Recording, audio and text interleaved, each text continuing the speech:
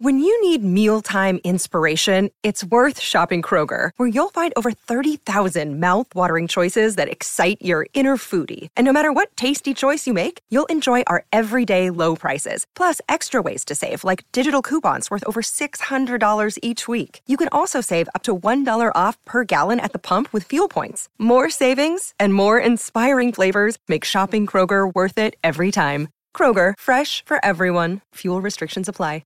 Another day is here, and you're ready for it. What to wear? Check. Breakfast, lunch, and dinner? Check. Planning for what's next and how to save for it? That's where Bank of America can help. For your financial to-dos, Bank of America has experts ready to help get you closer to your goals. Get started at one of our local financial centers or 24/7 in our mobile banking app. Find a location near you at bankofamerica.com/talktous. What would you like the power to do? Mobile banking requires downloading the app and is only available for select devices. Message and data rates may apply. Bank of America N.A., member FDIC.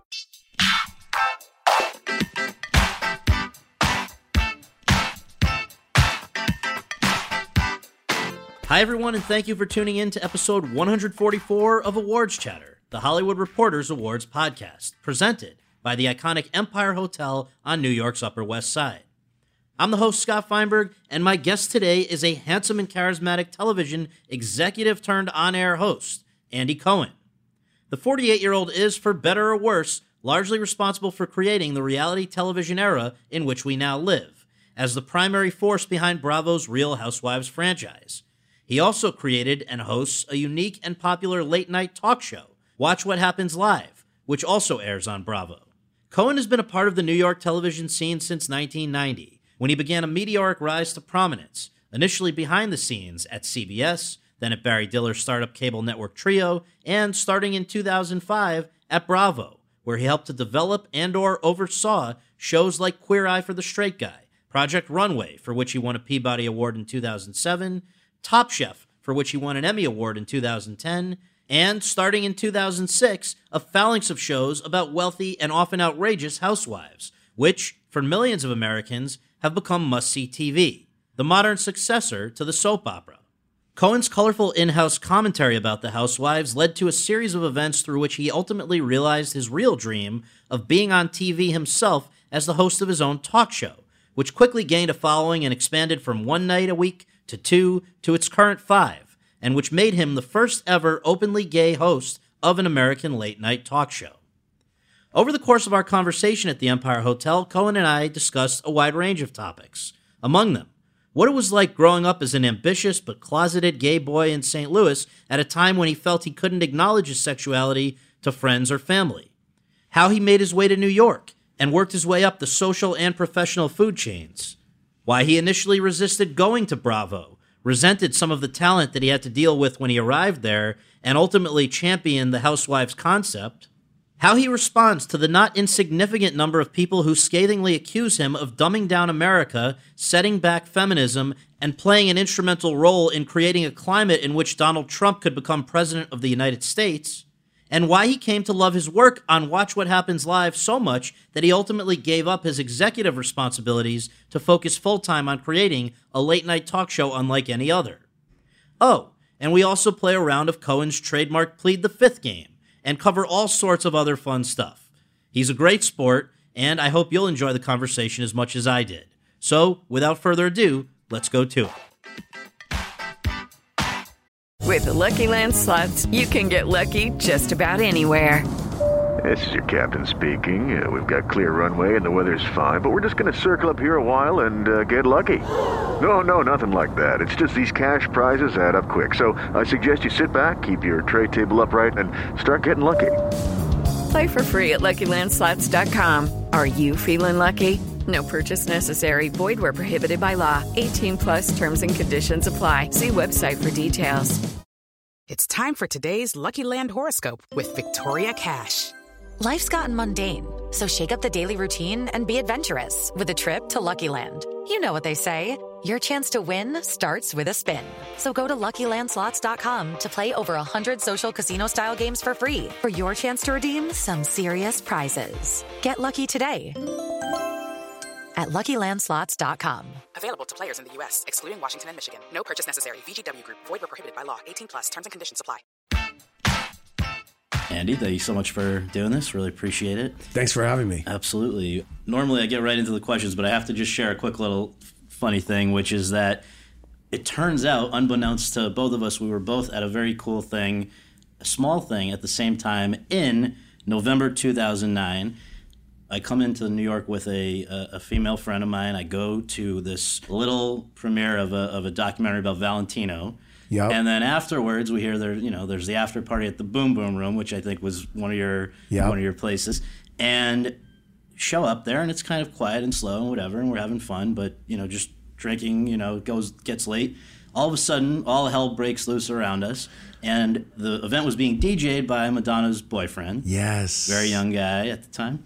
And we look around, and Madonna has showed up and is hitting the dance floor, I guess, to try to get the thing going. So everybody around us, we're not dancers, my friend and I, but we're looking around. Everybody else is seizing the moment and going dancing with Madonna. So we said, you know what the hell? Right. And it's going to be a great story. Nobody's ever going to believe this because her people were knocking phones out of the way and whatever. So fine. Nobody did really believe it for years and years and years. Then I get a tweet a few years later. Somebody found a photo and said, is that you with Madonna on the dance floor? And I said, I couldn't believe it. I opened it up. I put it up on my social media. And the funniest thing was that everybody said, forget about Madonna. That's Andy Cohen to your right. So funny. So I don't know. It's the funniest. Here it is. Oh, yeah, there I am. And that's my best friend Bruce with his hand around her. Yes, he was not being shy. Yeah, we were just glomming onto her as much as we could. Well, she's one of your ultimates, right? Yeah. But she hasn't done my show. Well, not yet. She's on the list. Not yet. But that was hilarious. That's because funny. That was really my introduction to you, because at that point it was 2009. That was the year my talk show You were premiered. just going on. And I must say that prior to that, I was not really I was not a Housewives person, but it was it started me on this. So anyway, where we normally begin is just a basic. Where were you born and raised? What did your folks do for a living? Born and raised in St. Louis. Parents were in the food manufacturing and distribution business. My family owned this company since 1901. My great-grandfather started it, and I spent every summer working in the family business. I did everything from work on the assembly line to make deliveries. I drove a forklift, believe it or not. Yeah, I was there every summer. I knew I wanted to work in TV. My family had no connection to TV. It was something totally foreign. And I just said, okay, I'm just going to break away. I knew that I could run the family business potentially if, I wanted to stay in St. Louis and do that, but I didn't. So just to reiterate, you're grown up in the middle of the country. It sounds like middle class. Yep. And what was your actual personal exposure and level of interest in pop culture generally? Oh, it was high. I mean, I was the guy in high school who subscribed to Interview magazine, and I was like poring over it. And I loved TV. I mean, there were 3 TV channels. I was glued to the TV. I wanted to be a part of it. Then cable came along when I was in kind of early high school or maybe 8th grade, something like that. And I was blown away by MTV and CNN. And I just, and my original goal was I wanted to be myself on TV in some iteration. Which in those days was not a common thing at all. It wasn't. I mean, maybe on morning television. Right. I don't know what that would have been. I said to myself, I'm going to go to college. I'm going to study broadcast journalism. I had a great regard for broadcast journalism. It was a time when TV news kind of meant something. Right. And I wound up working at CBS News in New York behind the scenes for 10 years. But before we even go there, let me ask this. The mechanics of TV interested you at a very young age. I was reading about the fact that this book, the I Love Lucy book, played a big part in your life. Why was that? I used to check it out from the library as much as I could. And it was behind the scenes. It was the behind the scenes story of the making of that show and how it came together and whatever. And I was fascinated. I was like, here's one of my favorite shows. And wow, Lucy made Vivian Vance, be fatter than her. And she was fighting with Desi, and Desi revolutionized the way sitcoms were shot. And I just couldn't believe there was this big story behind the show. And I was like, wow, this is a business people get paid for, and I could be a part of this. Okay, so another thing, just to set the scene before you go off to New York and really start on this path, What was it like, if it's not too personal to ask, growing up in the middle of the country at that time, knowing that you were a gay man? It was not great. I didn't have any gay role models. Gay people on TV at the time consisted of like Paul Lynde and Charles Nelson Riley, right, who were really punchlines. I mean, they were delivering punchlines, but, it was not, they were not aspirational to me. And so that was not necessarily who I thought I wanted to become at some point. How early on did you know that was what you were? I knew I was gay from, the time my dad was taking me to the tennis club when I was 7, and I was spending too much time in the locker room. And so, that was in an idyllic childhood. That was definitely the hiccup, and it was a big hiccup, and it was something that kept me up at night. And my parents were very accepting, liberal family, but I did not think they would accept me. They didn't have any gay people in their lives. So they didn't find out until after high school and everything, right? Right. They found out in college, about a few months after I came out in college. But what's interesting also is that while you were still presumably living at home, still attending high school, you've said that it wasn't a matter of, your peers necessarily either knowing or caring, because let's just note, if I have my notes correct, voted most talkative, biggest gossip, but also class president. You were a, popular I was really kid. popular. Yeah. I was really popular. And, I think in some level people must have, they didn't know. It was just a different time. Yeah. I graduated high school in 1986. It was just, think about it. The Real World started, I think, in 90 or 91. And that was the first kind of gay guy my age that was on TV. So there was just not a representation of being gay around. There just wasn't. It was gay people were dying of AIDS. Right. That was it. And they were punchlines. So any turmoil, though, that it caused was internal, is what you're basically saying. Yes, absolutely. It was not something I discussed with anyone. Right. Yeah. So now, just sticking on high school for a moment, who were, I guess, Jean and Jackie? This is also Jeannie and Jackie. Jeannie and Jackie were two girlfriends of mine in high school who, hilariously enough, I mean, here we are, it's 2017. I spoke to both of them this morning. Really? Jackie's renovating my house in Sag Harbor. Okay. Jeannie, I posted a picture of on Instagram yesterday. We made plans for Memorial Day weekend. They're still very much a part of my life. But I call them the original Real Housewives because I was stirring the shit up with them. Right. They had a little feud or something? They were like they were best friends, but frenemies. And they were like my Alexis and Crystal. Right. And, my Vicky and Tamra, whatever analogy or metaphor you want to say. Right. And, I was the guy that was like, oh, well, Jackie said that you, it was terrible. And now I'm doing it. That you owe them royalties now. Scale. Yeah, right. Exactly. Right. So even while you were in high school, you were laying the groundwork for the career that would follow, right? Because you were, I guess, in St. Louis finding some internships and things? Yeah, I was an intern at the local CBS affiliate and at KMOX Radio, which was the voice of St. Louis. I didn't want to work in radio, but I just would take any job in media that I could. And so you go off to college at Boston University. I've seen different reports. What were you pursuing as a major? I was pursuing broadcast journalism.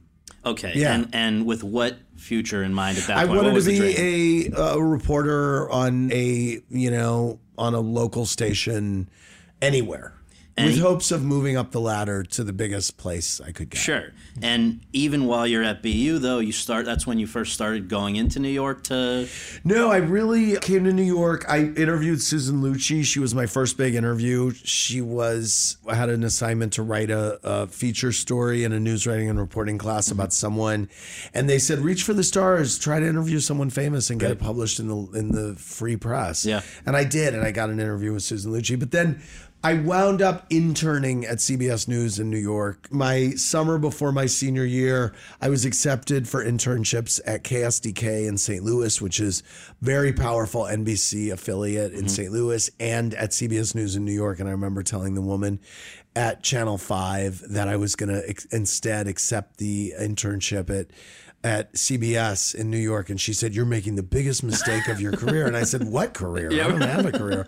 And of course, it wound up being the greatest thing I ever did, because it changed my course, because I said, "Oh, okay, I'm no longer going to move from market to market. I just want to move straight to New York and I want to swim with the big fish, and I'll be a small fish. And I was like, I'm going to move to New York. I'm going to start waiting tables until I got a job at CBS. Right. Because I wanted to work at CBS. And I didn't even have to start waiting tables. CBS? It was because it was where I knew people. Yeah. You know, Right, I had I was an intern at the morning show, which was horrible. It was number 3. It was the laughingstock.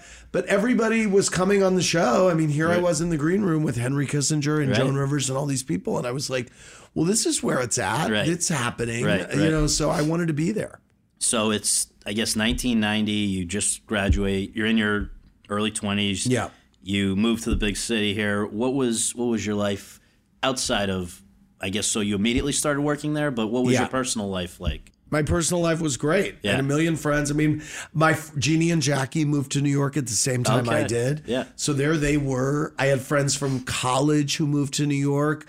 And all my friends from then are still my great friends. Yeah. People talk about, oh, you have so many famous friends. And I do. And I've had these, I've known Sarah Jessica Parker since 2000 or 1999. But my real core group of friends has not changed. So the CBS period there was obviously went well. You're worked your way up, I guess, to senior producer of the early show in 48 Hours, which, and how quick a turnaround was that? I was, at the time, my rise at CBS was considered fairly meteoric because I was the youngest. I was the youngest associate producer. Then I was the youngest producer. And I think I was the youngest senior producer, too, because that all happened when I was in my 20s, I think. So, at the time, it was considered meteoric, I guess. And I was always the youngest. I forgot that. So why then in 2000, I believe, did you decide to leave? I had spent 10 years at CBS News for the entire 90s. And I was back at the morning show. I was really comfortable. You would argue too comfortable. Yeah. I had exactly my life. I knew what I could get away with. I knew when I didn't have to show up. I would go to LA, spend 10 days there around the Oscars. I would do, it was like, and I had become friendly through my friend Bruce with Barry Diller at the time. Okay. And he said, you have to leave there. You have to leave there. And I was like, why? Everything's perfect. I'm really comfortable. He said, well, that's why. Why I left is he offered me a job to run programming at a cable startup called Trio that he was starting, which was meant to be an arts and culture channel in the vein of kind of what you want PBS to be, kind of more in the vein of Channel 4 in the UK, creating kind of smart, buzzworthy documentaries and original programming.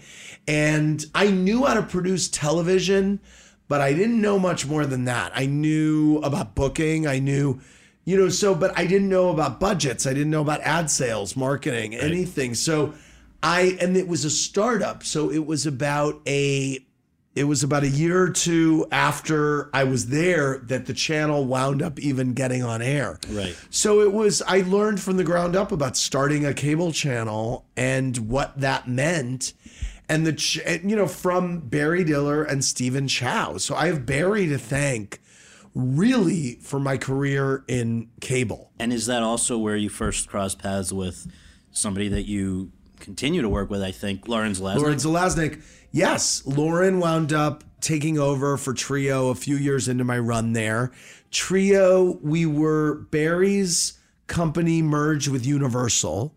Then Universal and NBC merged. NBC Universal pulled the plug on Trio, moved Lauren Zalaznick to Bravo. Lauren said, I want you to come run programming at Bravo. And I said to myself, I don't want this job. I don't identify with the Bravo brand, which was hilarious. Yeah, what was it at that time? Well, it was really gay, which is so funny. It was gay weddings. It was Queer Eye, Boy Meets Boy. I wanted to go run programming at Logo, which was just starting, and I interviewed with Brian Graydon, and I did not get the job. And I kind of to this day can't get over that I didn't get the job because there's no one gayer, I mean, I just. But can't also get over it. ask yourself this: why did you not want to go to Bravo? I have no idea. But it's another life lesson where it's like the job you think you want to get, like, maybe isn't the job that you were meant to get, because I would say that it was destiny that I went to Bravo. I became Bravo Andy. Lauren wound up through a series of events putting me on the air, and my goal of being on the air was fulfilled years after the fact. Right. 16, 17 years later. Well, let's break that. Okay. Let's break down how that happened. Because first of all, so your job title initially there was programming executive, is that, or what was that, or was it? My original job title at Bravo was in charge of production. Okay. So my team made the shows, and there was another team that developed the shows. And what were the shows? I get credited with creating The Real Housewives. Yeah. In fact, Amy Introcaso Davis developed The Real Housewives of Orange County, brought it over to me and Sherry Levine and Frances Barrick. We then produced it and, kind of turned it into what it is. Right. But you're also working with a lot of other shows at that time, Well, right? the shows, so Project Runway had wrapped the first part of its first season. We hadn't shot the finale. So now we're in post on Project Runway. Took over production of Queer Eye, which was a real bear, because all those guys now were super famous and half of them were acting like assholes. Right. I mean, it was talent management, and it was a lot. Right. That was a huge bear. That took up a lot of hours of my day. Because they were still delivering big ratings? It was a huge show. It was a big franchise show for the channel. So you had to deal with it. And it was a great show. Yeah. But it was a nightmare. And they were also being nominated for Emmys every year. Right. We developed, so then Lauren Zalaznick says, I want to do for food what we did with fashion. So we work with the Magical Elves and we create Top Chef. Mm-hmm. And that was a show that I don't even think development even had any. I think that went straight to production because we knew it was an automatic green light.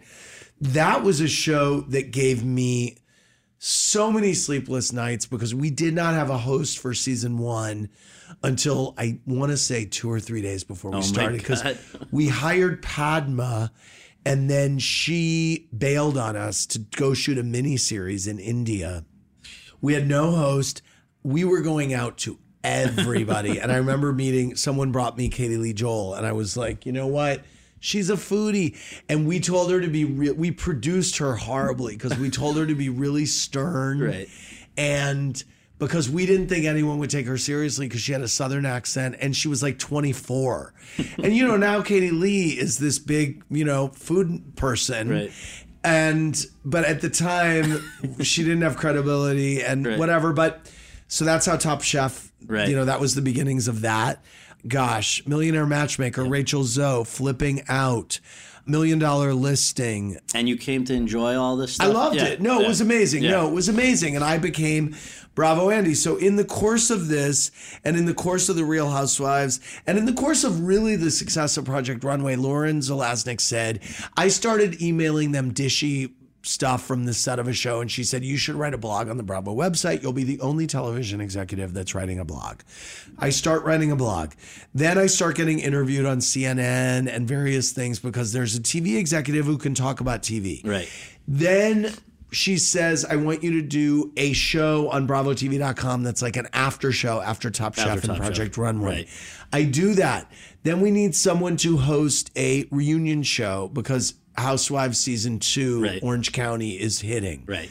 I do a reunion show. Now this is amazing because you're now getting to do what I'm you really wanted to do. I'm getting to be on the air. Right. But I didn't want Lauren or Frances to think that I thought that I was valuable as an on-air person. So I was like, just pay me $1. Pay me as little as you can pay me. They're like, we have to pay you for this stuff. I remember saying, like, pay me $100. Right. Like, I don't want... Because I knew they could get someone else to do it who was a name. And so Anyway, and I became kind of reunion show guy. Sure. And then Michael Davies, now I'm running production and development. Right. So now I'm EVP of all production and development. I've got like 30 shows. Right. I've got massive development slate. I mean, this is serious development. Yeah. We're developing Scripted. We were developing Girlfriend's Guide. We were developing Odd Mom Out. And then Bravo, Michael Davies, who is my patron saint in television besides Lauren and Francis, comes to Bravo and says, I have this little studio. He took me out for lunch after he saw me hosting a Flipping Out reunion. And he said, you are talent. You are on-air talent. Right. And I was like, I was so excited that someone outside the network was looking at me like there was something in me that could work on TV that I was just really flattered. And he said to Bravo, I can do Andy's show that he's doing online from my little studio.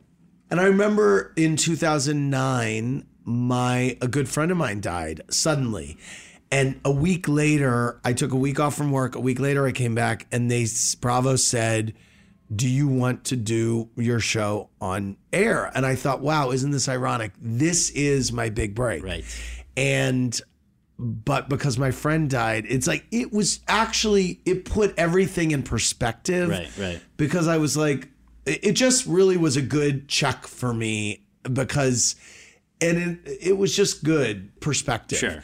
And so I do the show. I'm sweating profusely. We don't have air conditioning in the clubhouse, but we're live at midnight on a Thursday night. And, it makes me cringe when I watch it now.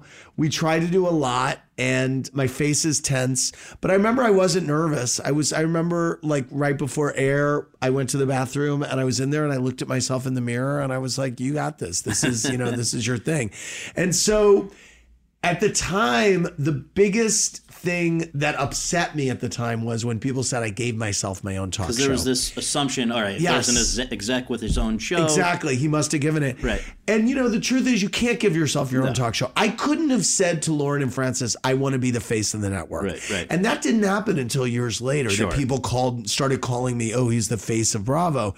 And, one needs to understand that if one is head of programming for a channel and one goes to their boss, because everybody has a boss, and says, I want to be the face of the channel, or I want to host a late night show, the answer is 99% of the time going to be, go do your job and make hit shows. Right, you know what I mean? Right. We had a lot of hit shows, and I was kicking ass as a production executive and development executive. I had a great team. I knew how to delegate. I knew, I was always there. I always answered my emails. I always responded. I was in the meetings. I never took my eye off the ball. I'm on my show at midnight. I am at a programming meeting at 9 a.m. the next morning. Right. So, and what happened is the ratings were good. And that's the other thing. If the ratings had been bad, you're gone. No one looks at the ratings before I do in the morning. And I know these ratings are good, these are bad. If the ratings were bad, I would have gotten canceled. So before we go any further down the road with your own show, let's go back to The Housewives, because even before people knew you as the guy who's doing Watch What Happens Live, you were the Housewives guy, right? Mm-hmm. And I think it's important maybe for folks who need to be brought up to speed. Let's just contextualize this. The original Real Housewives was Real Housewives of Orange County, goes on the air in 2006. You're one of the EPs, as we said. What was the context in which that showed up in the scene? What came before Desperate Housewives. That was the big context. Desperate Housewives was the biggest hit on TV. Okay.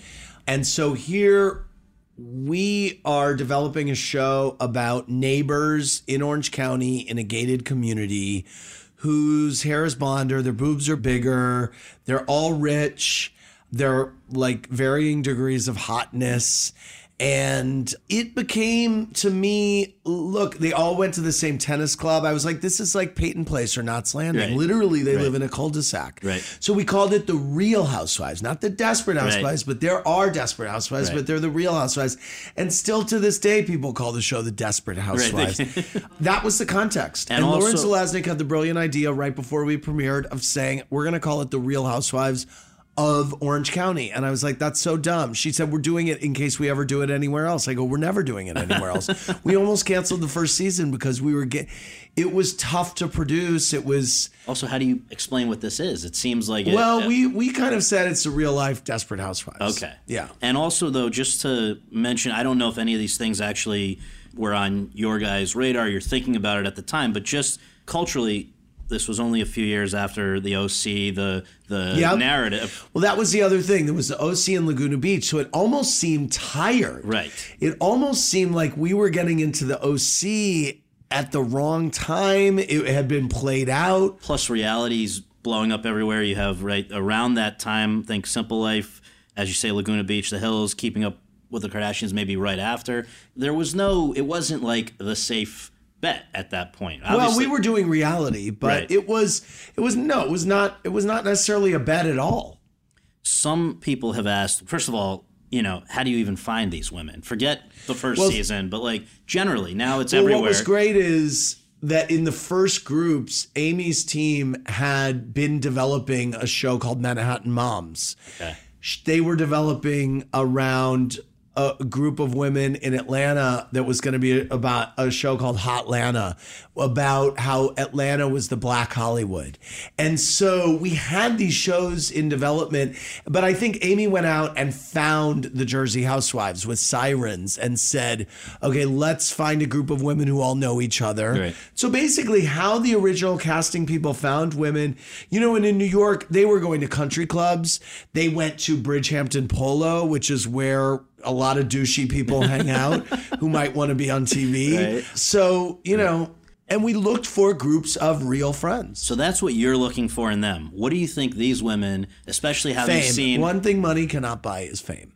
Okay, but knowing that the fame is going to come at the price of exposing themselves, not always in a very flattering light. You know what?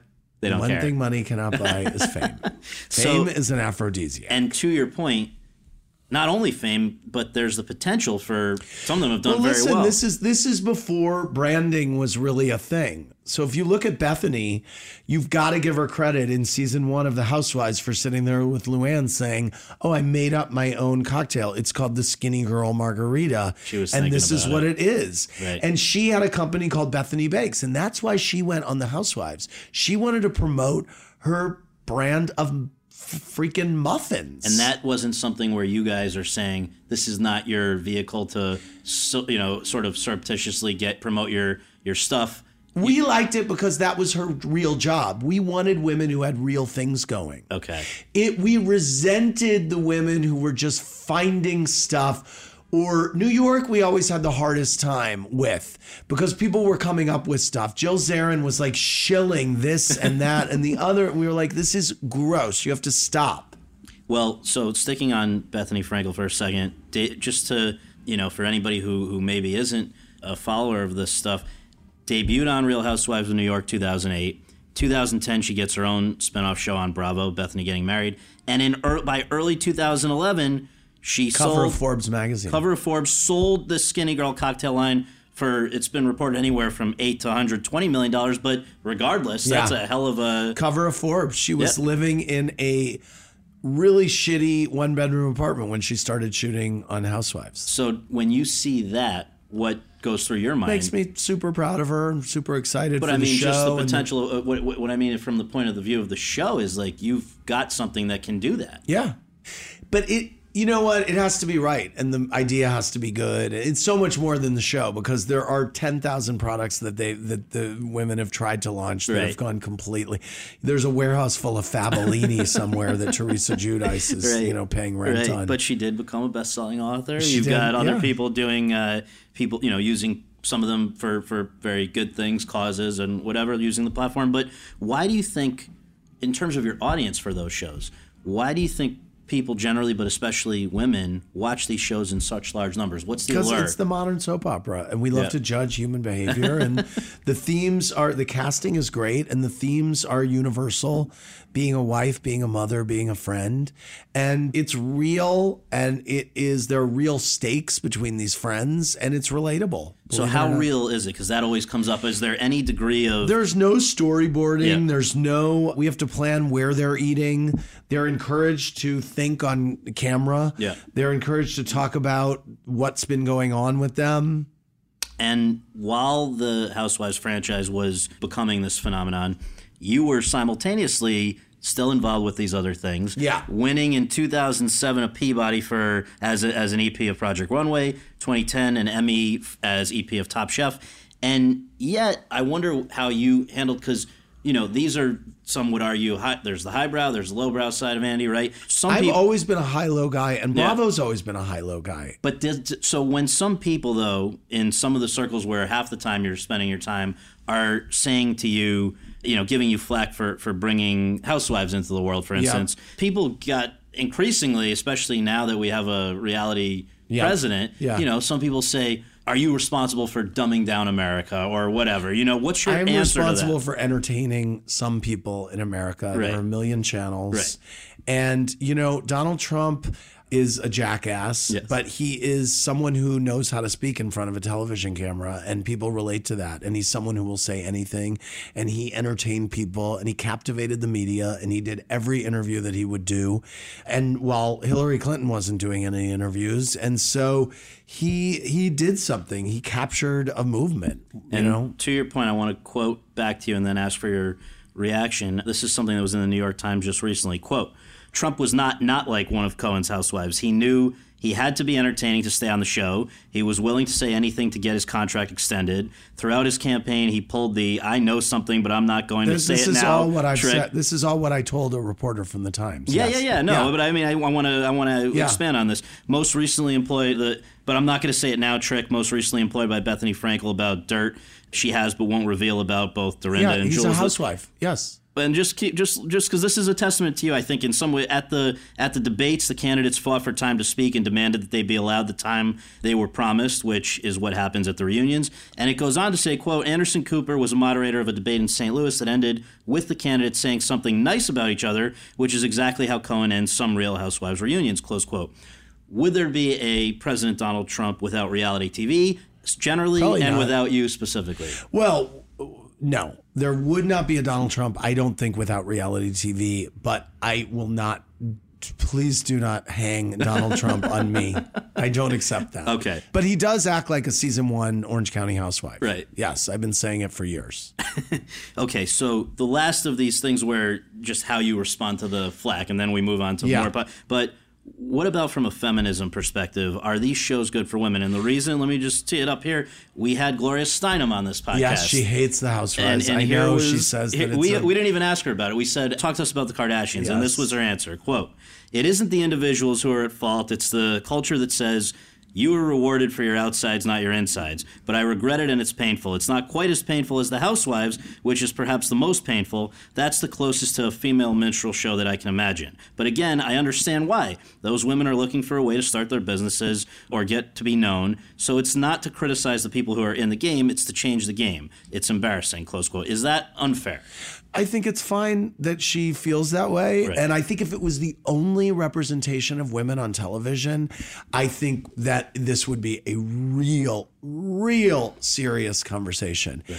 It isn't. There are many, many portrayals of women on television. And I know that Gloria Steinem has not watched a full season of any Housewives where there are moments of incredible greatness and triumph and strength and beauty for the female race.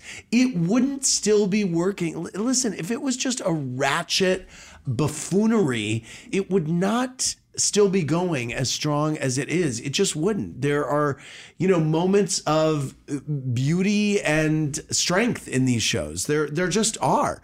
And there are millions of smart, strong feminists who watch and love The Real Housewives and somehow identify with the women.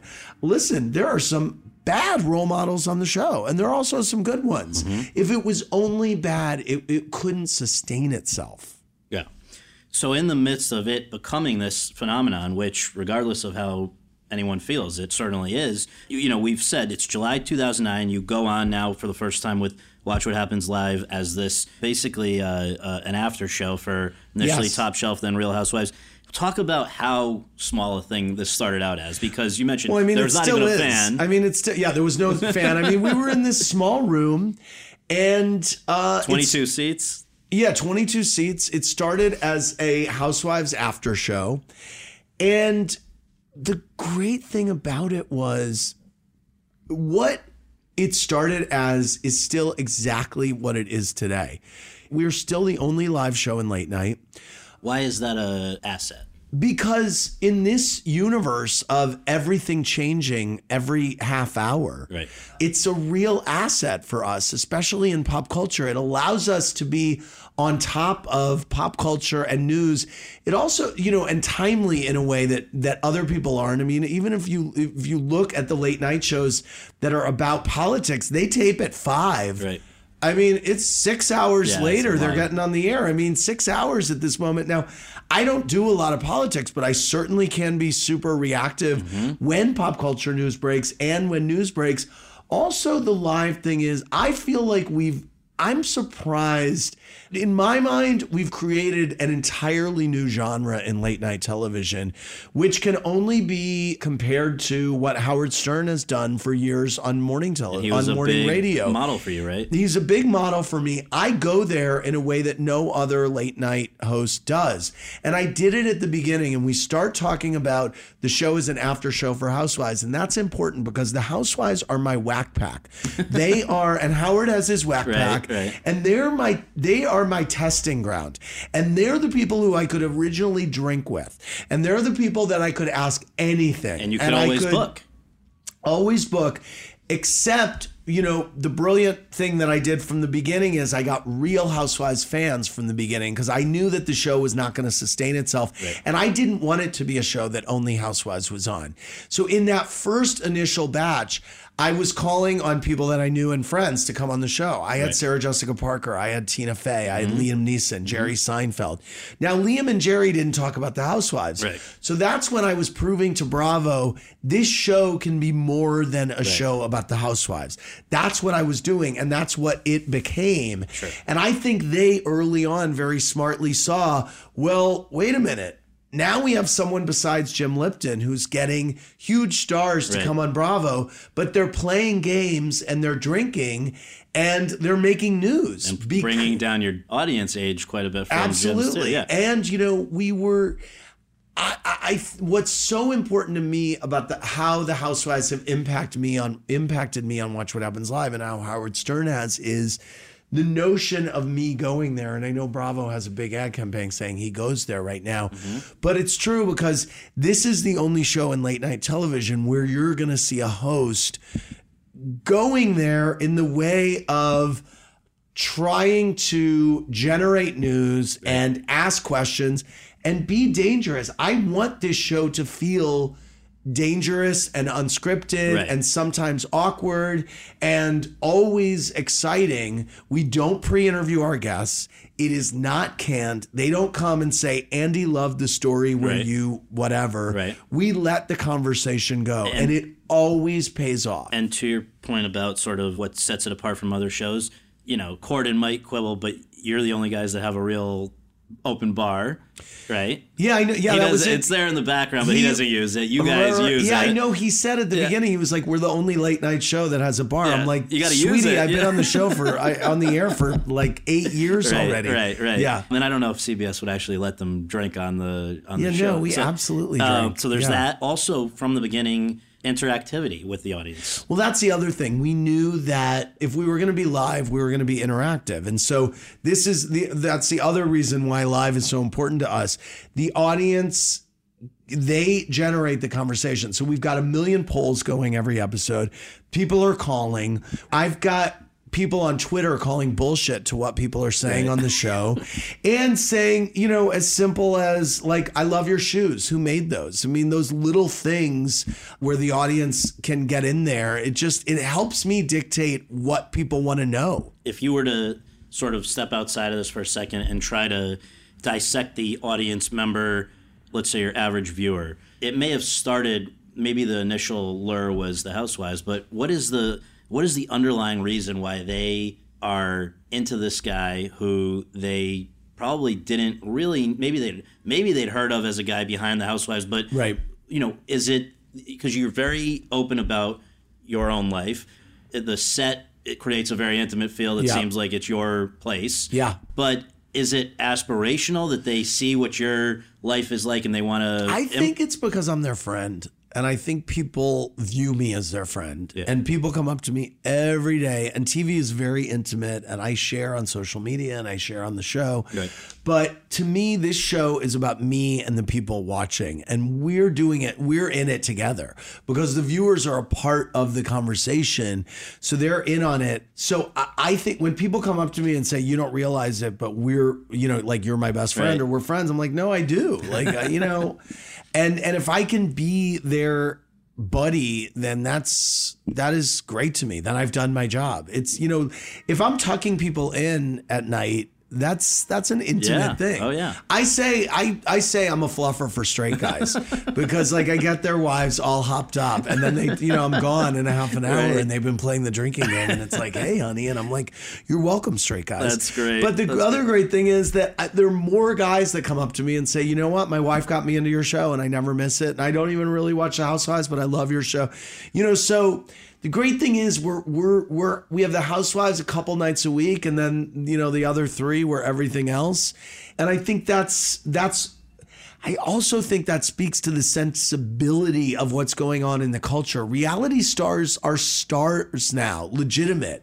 It's different. They're on the cover of Us magazine, so I think that's why Watch What Happens Live resonates in a way that others don't. All of that explains why viewers want to watch. What I wonder if you can explain is, why do you think you get away with the sort of questions with guests that they might not put up with from other people? Knowing that that's what they're signing up for, they still come. I think it's partly, I think they want a good time and they want something spontaneous. My show is an easy show to do. We don't do a pre-interview. Mm-hmm. I hate doing pre-interviews. You sit there trying to come up with funny stories that have happened to you for the last 6 weeks. Right. I'm situationally funny. I'm not a comedian. Right. So I don't have a routine to go in and do. And same with most of my guests. It's fun. I think people who are doing the talk show rounds, I think they like to challenge themselves. Right. And also, I think it's an aspirational place that people want to be. I think, so many people are now coming and doing my show and they're like, I can't wait to do this. Oh my God, I can't wait to see what happens. They can't wait to see what happens. But the other thing is, I know that they know that I'm celebrating them. Mm-hmm. If I ask a really pointed plead the fifth question, listen, I'll take any answer. It's just the gift of the universe that people actually will reveal stuff. Engage, you know?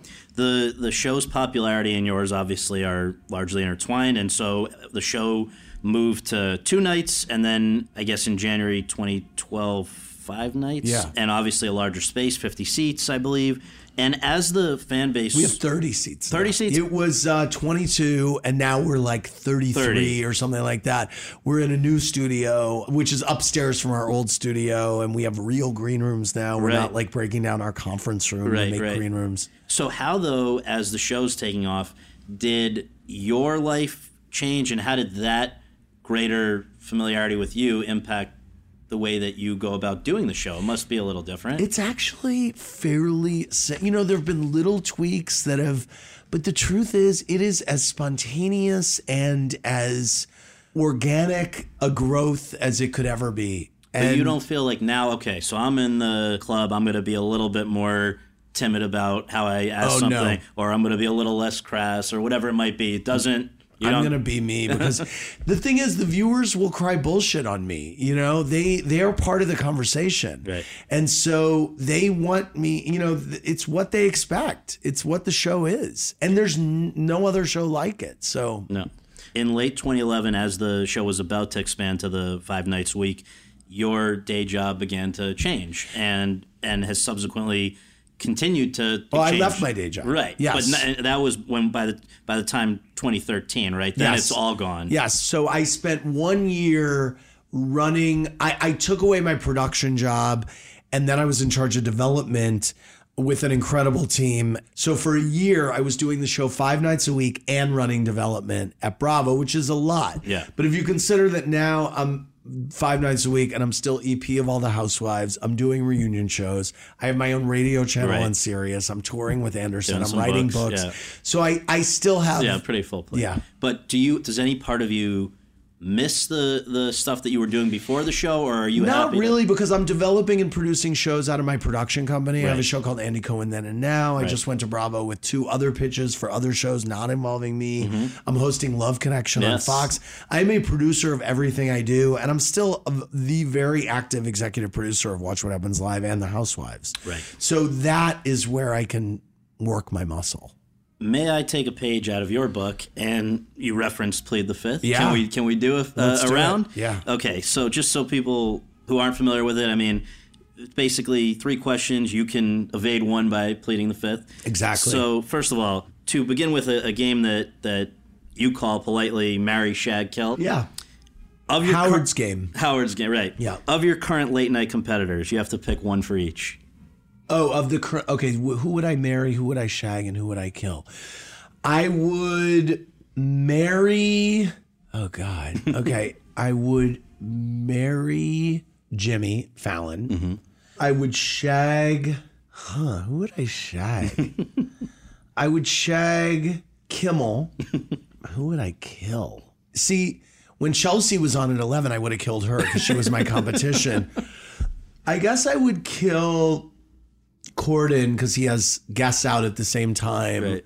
His format is the most like mine. And he's still going on about his bar. So that's really. Okay, number 2. Were you ever approached about replacing Regis Philbin or later Michael Strahan? No, I was not. Never even I started. subbed with Kelly. There was never, there was never a real conversation. No.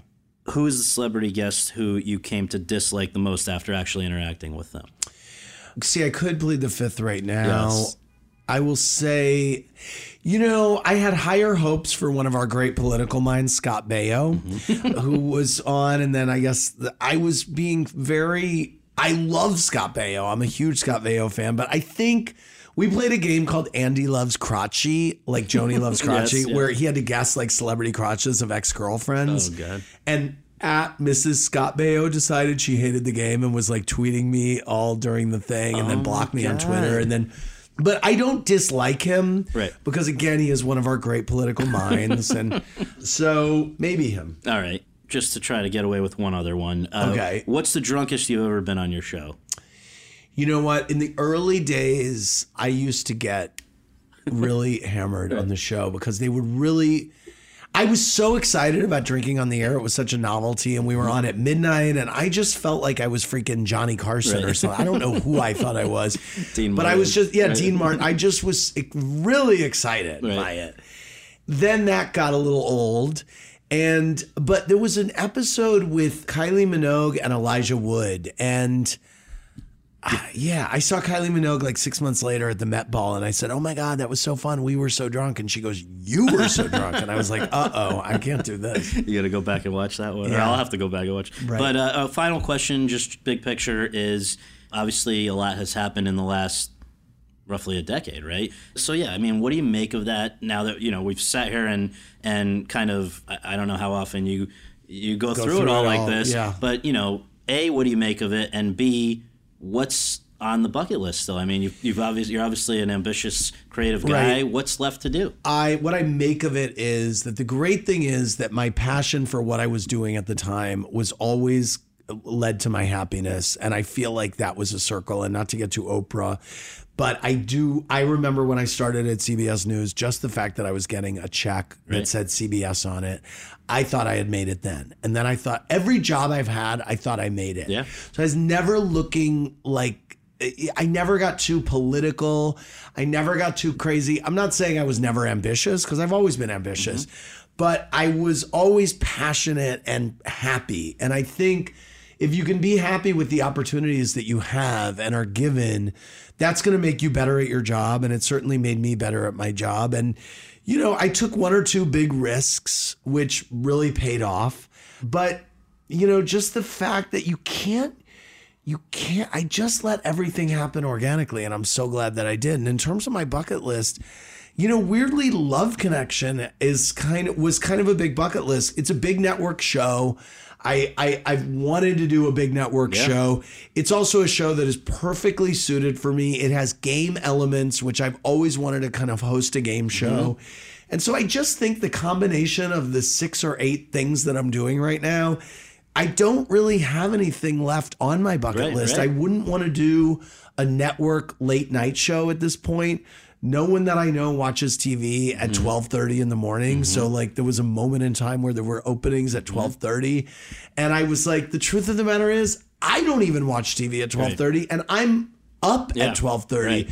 So like, I just feel like so many people come up to me and say, oh my God, I stay up late to watch your show. My show's on at 11. People have jobs. A lot of people watch my show in the morning. They DVR and watch it in the morning. So I love my time slot and I love that I'm live. I really, and Bravo has been such an incredible home for me, and they've allowed me to do so much, and they've allowed Watch What Happens Live to really grow into something super unique that I'm very proud of. Without the kinds of checks and balances that you probably would have to deal with at a network. Absolutely. Frances Barrick has not given me a note. She has encouraged me to be myself.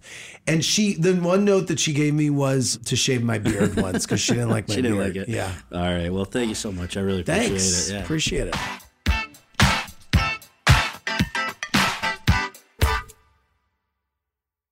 Hello, it is Ryan, and we could all use an extra bright spot in our day, couldn't we? Just to make up for things like sitting in traffic, doing the dishes, counting your steps, all the mundane stuff. That is why I'm such a big fan of Chumba Casino. Chumba Casino has all your favorite social casino-style games that you can play for free anytime, anywhere with daily bonuses. That should brighten your day a little. Actually, a lot. So sign up now at ChumbaCasino.com. That's ChumbaCasino.com. No purchase necessary. VGW Group. Void where prohibited by law. See terms and conditions. 18+.